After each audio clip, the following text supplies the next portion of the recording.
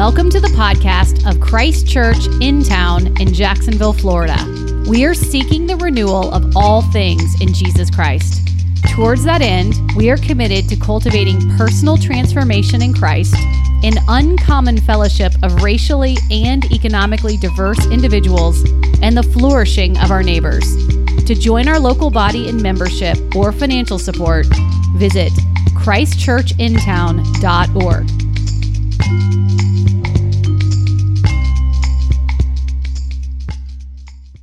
This morning, if you've been with us through the fall, we've been preaching through the book of Acts. We took a little bit of a focus over the last 2 weeks to focus on the government of the church, the role of deacon and elder. And now we're resuming our series in Acts. And the passage today, it's a wonderful passage, but it does present a unique challenge for a preacher because it's one story that's one of these first deacons, a man named Stephen, is arrested.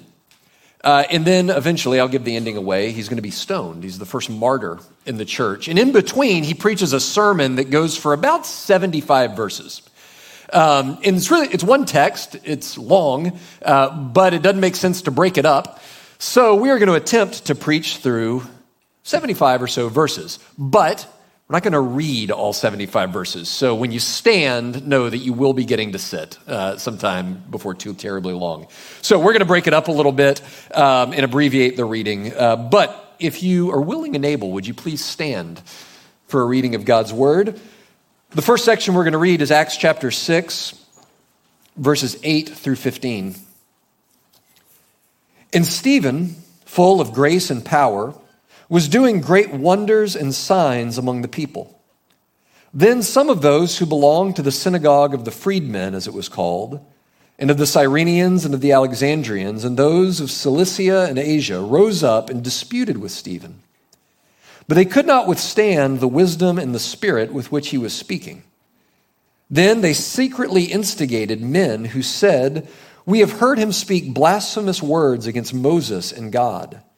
And they stirred up the people and the elders and the scribes, and they came upon him and seized him. And they brought him before the council. And they set up false witnesses who said, "This man never ceases to speak words against this holy place and the law. For we have heard him say that this Jesus of Nazareth will destroy this place and will change the customs that Moses delivered to us." And gazing at him, all who sat in the council saw his face like the face of an angel. And the high priest said, "Are these things so?" And Stephen said, and then Stephen goes on a long sermon where he basically recounts the entire history of the Old Testament people of God, from Abraham through Joseph into Moses. And now we'll resume our reading in Acts chapter 7, verse 51, as Stephen concludes his sermon. "You stiff-necked people, uncircumcised in heart and ears, you always resist the Holy Spirit. As your fathers did, so do you. Which of the prophets did your fathers not persecute?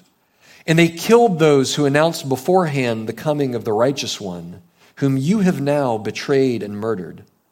You who received the law as delivered by angels and did not keep it. Now when they heard these things, they were enraged, and they ground their teeth at him. But he, full of the Holy Spirit, gazed into heaven and saw the glory of God, and Jesus standing at the right hand of God. And he said, 'Behold, I see the heavens opened, and the Son of Man standing at the right hand of God.' But they cried out with a loud voice and stopped their ears and rushed together at him. Then they cast him out of the city and stoned him. And the witnesses laid down their garments at the feet of a young man named Saul. And as they were stoning Stephen, he called out, 'Lord Jesus, receive my spirit.' And falling to his knees, he cried out with a loud voice, 'Lord, do not hold this sin against them.' And when he said this, he fell asleep."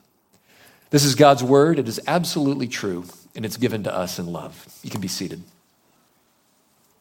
You know, if I'm honest, I have always been and remain a little bit uncomfortable with how central death is to the Christian faith. I think oftentimes for modern Western ears where we think that the point of life is to preserve life, to expand life, to get healthier and healthier and to live longer and longer, that when you read passages in the New Testament that talk so frankly and honestly about death, not just our physical death, but the reality that the sacrifice of life lies at the center of faith, it's uncomfortable. When you hear Jesus in the Gospels invite disciples saying, take up your cross and follow me, right? Take up an instrument of death and follow me. When you hear him say things like, everyone who wants to keep his life will lose it, but he who is willing to lay down his life and lose his life will find it. It's uncomfortable. When we hear Paul say, as he does, I want to know Christ and the fellowship of his suffering, somehow becoming like him in his death, I go, ugh. I want to know Jesus, but the fellowship of his suffering and sharing in his death, having my life start to look like the life of someone whose life ended in sacrifice, it's uncomfortable. And then to see Stephen here, the first, but by no means the last of these foundational saints of the early church, laying down his life in witness to the gospel, to tell the good news. It's uncomfortable. We said Stephen is the first martyr. In fact, the word martyr, someone who dies for their faith, comes from the Greek word witness, right? They are the same word. As though they're trying to communicate to us that, listen, to witness, to tell the story of Jesus, is in some way to be a martyr. It's to lay down your life. It points to the fact that, most of us, especially living in a nation like ours, is not likely to have to actually die for our faith. But that there is something central to our faith about coming to a place where you hold your life loosely. That we witness to our neighbors not by clinging to life, clinging to power, clinging to wealth, but by letting it go, by laying down our lives in service and in love and in humility. That the path of being a witness is to share and to give, even to the point of our own lives. Dietrich Bonhoeffer, whose Life Together we've been reading in our growth groups this year, says elsewhere, speaking of the call to discipleship, when Jesus calls a man, he bids him to come and die. Come and lay down your life to follow me. In our world, this sounds, our world can only hear this call to die as a kind of extremism or fanaticism, right? The consensus in our world is that you can have a faith. In fact, maybe a faith is a good thing to have. Right? Some way to meet with God, some way to have transcendence in your life, but your faith shouldn't matter all that much to you. Right? Your faith should be a part of your life. It's an addition to your life. If it helps to inspire you, that's great. But when our world hears this talk of laying down your life, of having something in your life that matters so much that all of your possessions, all of your relationships, everything else in your life is expendable by comparison. Even your life itself isn't more valuable than that central faith. That seems crazy. It seems extreme or fanatical. And yet,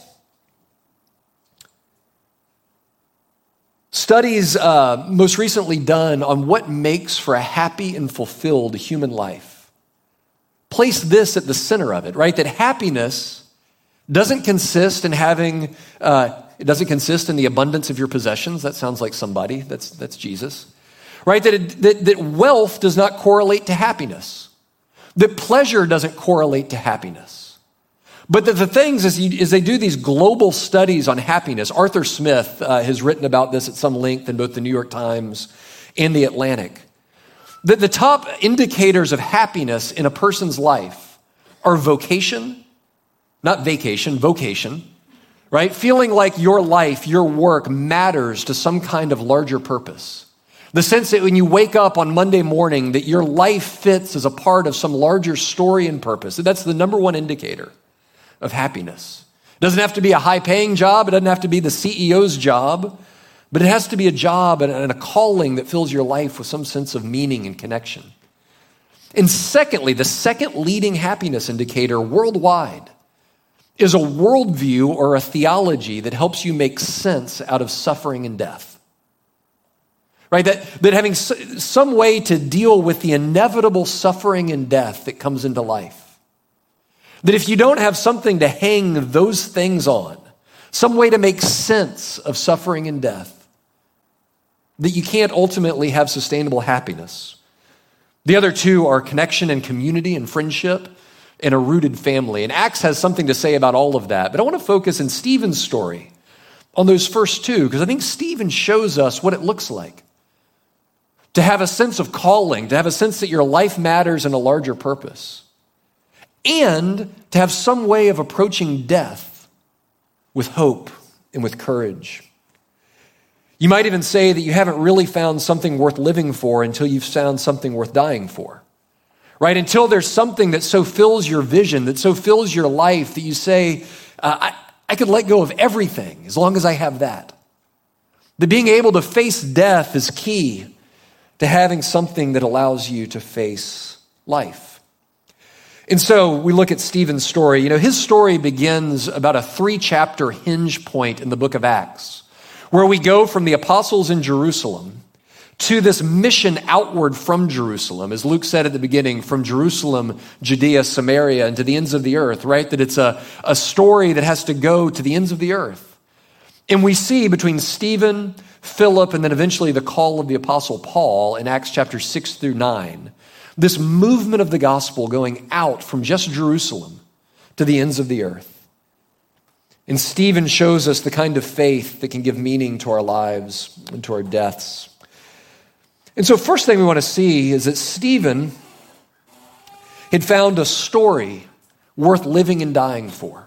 That he had found a story that helped him to make sense of his life, and a story, a way of understanding his world, that gave him this freedom and this power to face life and even to face death.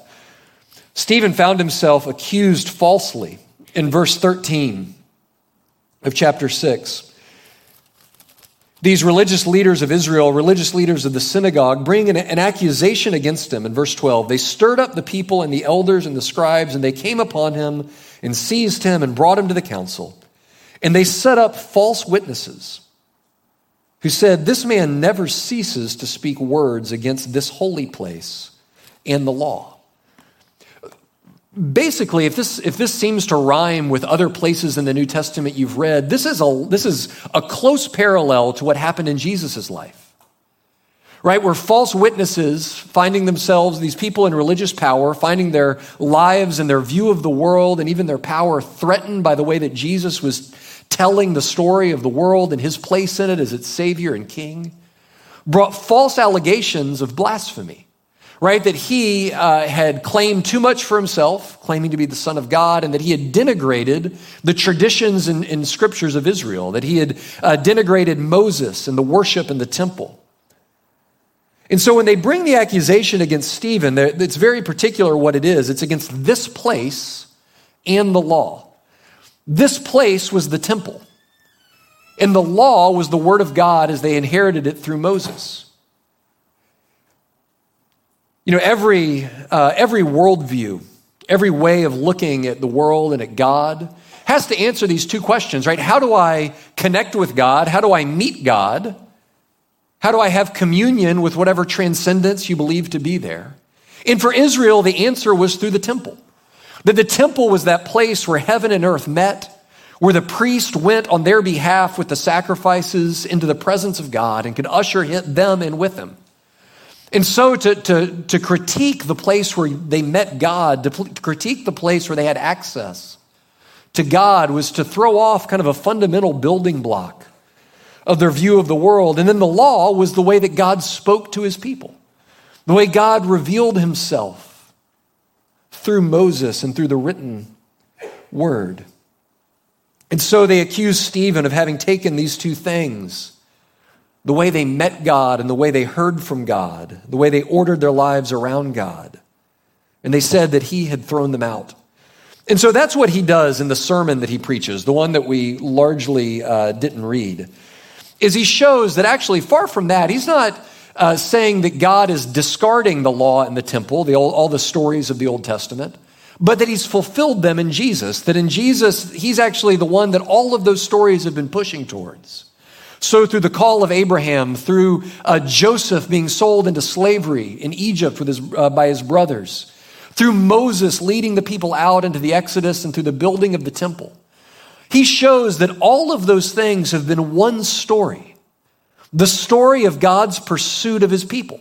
The story of God's grace and his redemption of his people. And then at the end, he ties it together by saying, look, all of the people, every step along the way, resisted God's redemption. Right? He says that the people under Moses questioned Moses' leadership. In fact, they wanted to go back to Egypt when he led them out. And just like they resisted God's grace, now you're resisting God's grace. Just as they stood against this wave of God's redemption in his story, now you are standing against this story of what God is doing in the world and for you, and they just can't make sense of it. Right? They've gotten to a place where they've fallen so in love with the story that has been up to this point that they can't receive what's new. They can't be surprised by God's grace in their present. They can't see that God has done a new thing in Jesus, bringing it all to completion. We use stories to make sense of our lives. They frame our lives, they give them meaning. And when those stories that give meaning to our lives are threatened, when they're changed, when they're shaken, we don't alter them easily. Right? And just as much as the ancient people of Israel lived their lives by stories, as they told stories that made sense of their world, so do we. Right? So do you and I and our neighbors. We tell stories about what we believe is happening in the world, and so that we can fit our lives as one small piece of a larger story. Right? It's one of the reasons why we talk past one another, one of many reasons why we talk past one another politically so very often. Right? That there's a progressive story about the world, that it's getting better and better, and that getting it better is within our grasp if we just get a little more change. And then there's a conservative story. The world is actually not getting better and better, but it might be getting worse and worse. And we need to conserve, we need to protect what's worth conserving and protecting about our past. And so often these two people end up talking past one another because they're using different stories to frame their lives. There's a traditionalist story that says our lives have meaning and purpose by keeping to things the way they've always been. That's somewhat of what Stephen runs into here. Right? That the traditions of the people of Israel make them unable to hear his message. There's the modern individualist story, right? That the story of your life is to become most fully and authentically yourself. That your life has meaning and purpose to the extent that you find a way to express yourself freely and fully. Freeing yourself from any confines or expectations or laws or morality. Right? And these stories that we use to frame our world make other stories very, very difficult to hear. Even impossible for us to hear. The fact that Stephen had a story that he thought was not just true for him, right? Notice what he does. He doesn't say, well, look, Moses and the temple, that's all still good for you, but I'm going to do it this way. Jesus is my Savior. No, he says, look, there's a new story. And there's a story that I believe is true and that frames all of our lives. A story that's given Stephen meaning and hope and purpose and life with God that he believes can do the same for his hearers. The story that Stephen believed put him out of step with his contemporaries just as much as our story. The story of what God has done to reconcile the world to himself in Jesus oftentimes puts us out of step with our neighbors and our contemporaries. And so Stephen shows them how Jesus fulfills this story that they tell themselves, that God had been telling through the pages of the Old Testament. Look at Acts 7. This is part of what we didn't read at first. I'm going to read now. This is 7:35 through 38.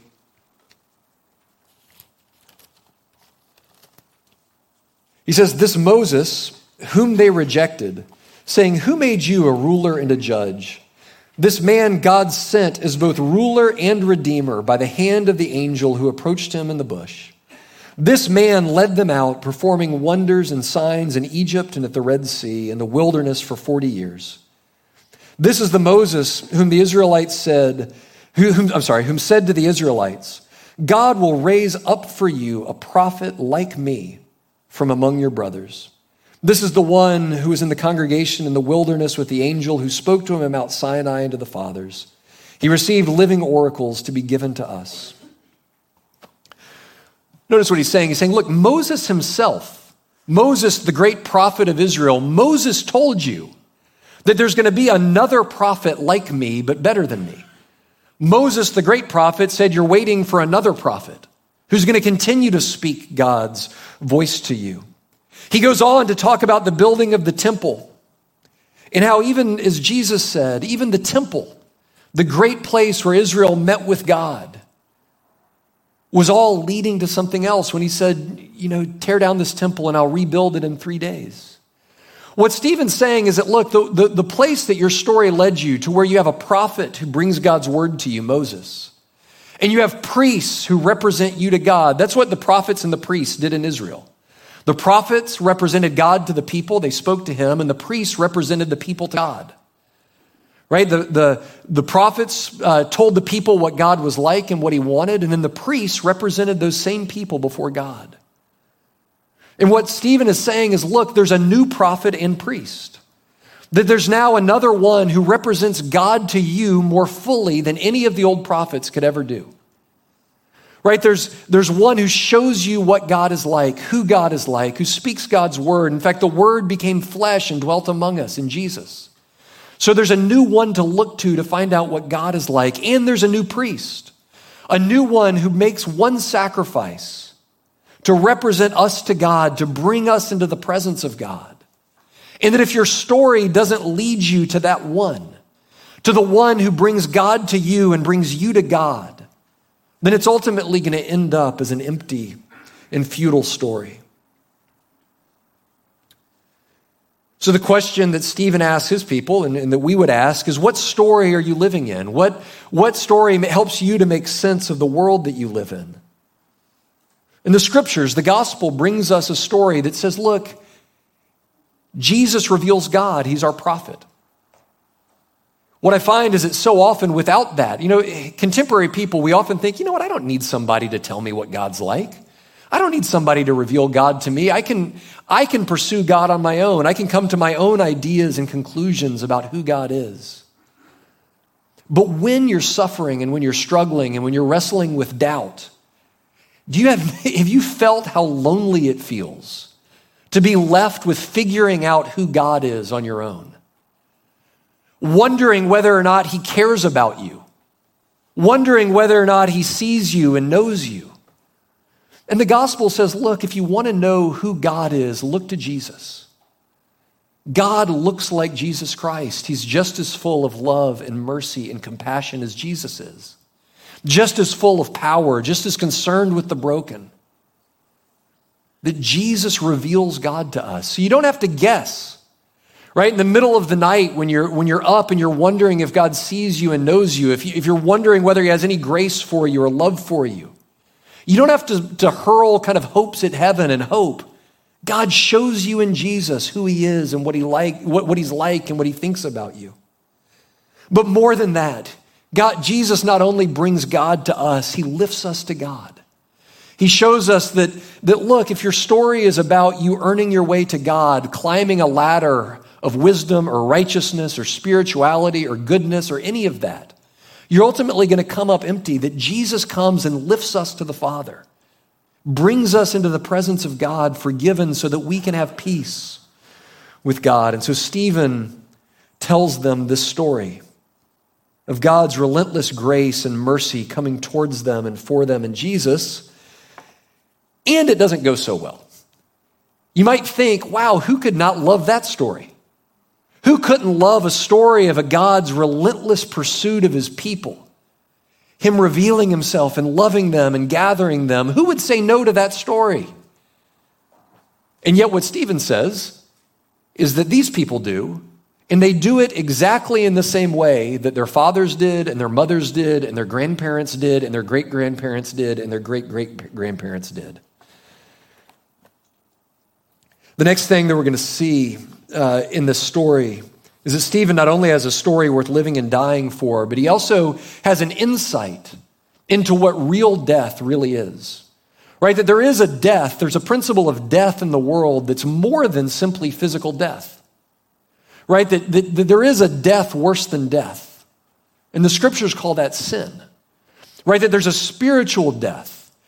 There's a death that happens in our lives when we turn our back and close ourselves off to God and his grace. And the way Stephen narrates it as these people reject him is he says in verse 51, "You stiff-necked people, uncircumcised in heart and ears." At this point, he's kind of playing Moses' greatest hits. This is Moses' complaint against the people in the wilderness over and over again. God, why'd you give me these people? They're a stiff-necked people. They might be circumcised in their skin, but their hearts are uncircumcised. They are deaf and blind to who you really are. They are a stiff-necked people. Anytime we come to the stiff-necked metaphor in Scripture, my best way of understanding this, because it's an agricultural metaphor, it's the story that would have made immediate sense to the Israelites, who knew what it was to try to lead a donkey or an ox out into their field to do work. And the livestock bends its neck and resists going and digs in its paws or hooves or whatever. It won't go. Such a city guy. But in my life, I've got a little 12-pound dachshund named Baxter. And now physically, I can pick up and take Baxter wherever I want him to go. He's a 12-pound dachshund. But if I'm trying to lead him on a walk when he doesn't want to go on a walk, or if I'm trying to lead him one way around the block and he wants to go the other way around the block, he will jack his neck up and dig in his little paws. And to move him, I could drag him, but it would be just walking around the block like dragging an anchor behind me. If he doesn't want to go, he's not going to go. And this is the metaphor that God uses over and over again, basically for what it's like being our God. I try to lead you. I try to show you. I try to guide you. And instead of following easily in a trusting posture, you dig in and you bow up and you bend back and you become a stiff-necked people. He says you might be circumcised in your skin. You might have all of the outward signs of the covenant. You might have all of the outward markings of faith, but your heart is unchanged. It's hard. It's resistant. This is a picture of truly what sin is. It's a picture of the posture of Adam and Eve's heart in the garden when they took the one command that God had given them, right? The one command, don't eat of the tree of the knowledge of good and evil, and they bowed up against it and said, no, I know what's best. You don't know what's best. I know what's best. It's the posture of sin throughout the Old Testament. You won't lead me. I'll lead me. You won't order my life. I'll order my life. You won't tell me what's good. I'll say what's good. And it's what the people do here, and it's what you and I do every day of our lives, right? And it's sin. It's to say, my way is right, to approach God with a hard, closed fist, with a hard heart, and to say, I won't be led. I won't learn from you how to live. I won't learn from you what's right. I'll order my own life. And so what happens to Stephen is the same thing that has happened in the long story of God's pursuit of his people. It's that they take the messenger, they take the one who's come as an emissary of God's grace and his love, and they stone him. Right? Jesus told us to expect this in the Sermon on the Mount. He says, blessed are you when they persecute you as they did the prophets who came before you. Right? That this is what the encounter between grace and a sinful world looks like. Just as sin led Jesus' contemporaries to drive him to the cross, so it continues to resist this movement of God's love and his grace and his mercy. And so, the question for us in this moment is, or do you approach God as a stiff-necked, hard-hearted person? Or are you willing to approach God with open ears and a soft heart? Right? Are you willing to approach God and look to him, not judging God by our standards, not judging God by whether he fits into our ideas or our will or our plan, but to approach God with a soft heart and to say, God, show me who you are. Show me what you want for my life. Show me how you would order my life and our days. Fundamentally, it's about a posture of heart, of faith, or of unbelief. Right? As Stephen finds out here, it's not about who's a good person. It's not about who's an insider, who's a religious person, and who's an irreligious person or an outsider. Right? This is within the people of Israel. These are the people who ought to know better. Right? That the line, as Alexander Solzhenitsyn said, the line between good and evil doesn't run between nations, but between individual human hearts. Right? That the insider and the outsider, the religious person, the irreligious person, both just as possibly can be approaching God from a hard-hearted, stiff-necked posture.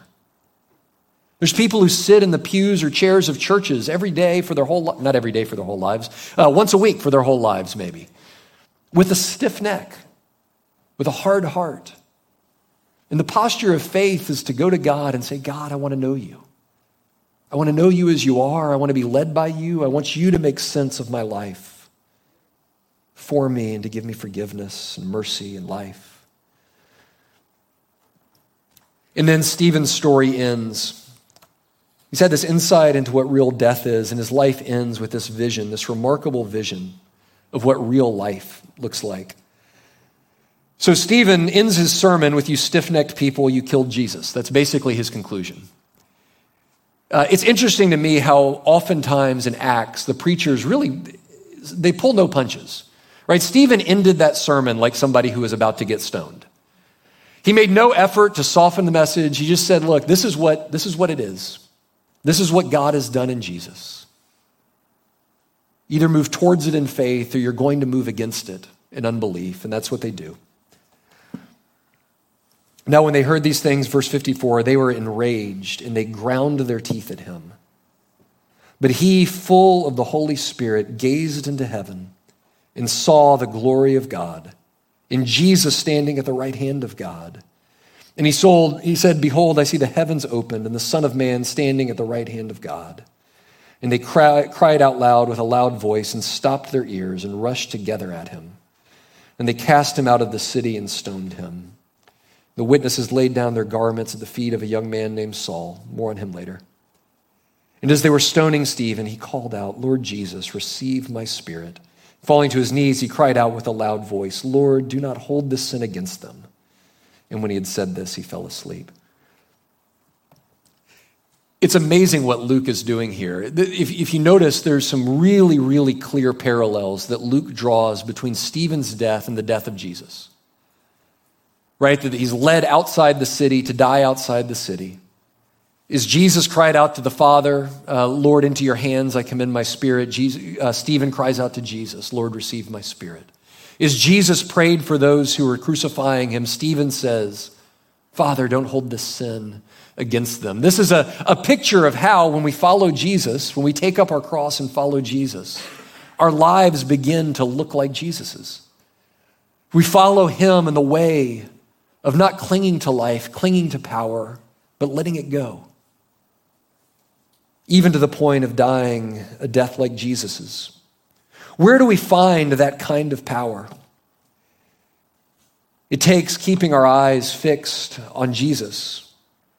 Right? Luke tells the story in such a way that Stephen is on trial before this court. And at the very same moment that the court on earth is convicting him, the court in heaven is receiving him. Right at the very moment that they stop their ears and yell at him and charge after him to stone him, he sees Jesus, his intercessor and high priest, standing at the right hand of God to receive him into heaven. Right, and for Stephen, the verdict in heaven mattered more to him than the verdict on earth. Right, the acceptance of heaven mattered more to him than the judgment of earth. Being accepted and delighted in by Jesus mattered more to him than being judged and condemned by these people on earth. And friends, if you want to have a life, if you want to have a purpose that overwhelms any resistance, that overwhelms the pain and suffering of this life, you have to have a vision of Jesus. One who receives us by his grace and by his mercy. The one who Stephen had just gotten done preaching as our great high priest who brings us to God. He now sees standing to welcome him into heaven. Everywhere else that the scriptures talk about Jesus at the right hand of God, it talks about Jesus seated. That Jesus, having done his work, ascended to his throne and sat. But when Jesus receives Stephen, he stands. He stands perhaps to honor Stephen's life, but I think to receive him, to bring him into his very presence. Stephen, in the midst of the onrushing crowd, the shouts and the stones, tunes his ear to hear Jesus' voice, opens his eyes to see Jesus' face. If you ever, as a parent, sometimes you'll send your kids out to play with a big group, and you'll often see them looking back, especially when they're little, looking back to see your face, right? To wonder, is it okay? Right? Am I safe here? Is it okay here? Is what I'm doing okay? Dad, are you still there? In a life that can live a life of meaning and purpose and boldness, keeps our eyes fixed on Jesus' face. To know that we're cared for, that we're safe, that we're protected, that no matter what this world brings to us or throws at us, that we'll be received by Jesus. I'll end with this. John Newton, the great hymn writer, actually wrote an entire poem called The Death of Stephen. And I will do it. I'm not a great poetry reader. I'll do this and we'll end. As some tall rock amidst the waves, the fury of the tempest braves, while the fierce billows toiling high break at his foot and murmuring die. Thus they who in the Lord confide, though foes assault on every side, cannot he moved or overthrown, for Jesus makes their cause his own. So faithful Stephen undismayed, the malice of the Jews surveyed, the holy joy which filled his breast, a luster on his face impressed. Behold, he said, the world of light is open to my strengthened sight. The glorious Lord appears in view, that Jesus whom ye lately slew. With such a friend and witness near, no form of death could make him fear. Calm amidst showers of stones he kneels, and only for his murderers feels. May we by faith perceive thee thus, dear Savior, ever near to us. This fight our peace through life shall keep, and death be feared no more than sleep. Let's pray. Lord Jesus, we long to live our lives with the purpose and faith and courage of a man like Stephen, who, though an ordinary guy, not an apostle, or but a deacon who recently had come into ministry, was asked to lay down his life for the world, for the glory of God. Lord, we pray that we too would have a vision of Jesus, a vision of the glory of his face that fills the darkness of our lives with love and meaning and purpose. Lord Jesus, help us to order our lives around you, your person, your glory, your presence, and your grace. Lord Jesus, help us to not be a stiff-necked people who are difficult to lead. But Lord, help us as your disciples to look to you, to look to your face, to lead us and to guide us by your grace. It's in Jesus' name we pray. Amen. Thank you for listening to our podcast. If you would like more information or would like to help support the local body of Christ Church in Town, please visit our website at christchurchintown.org.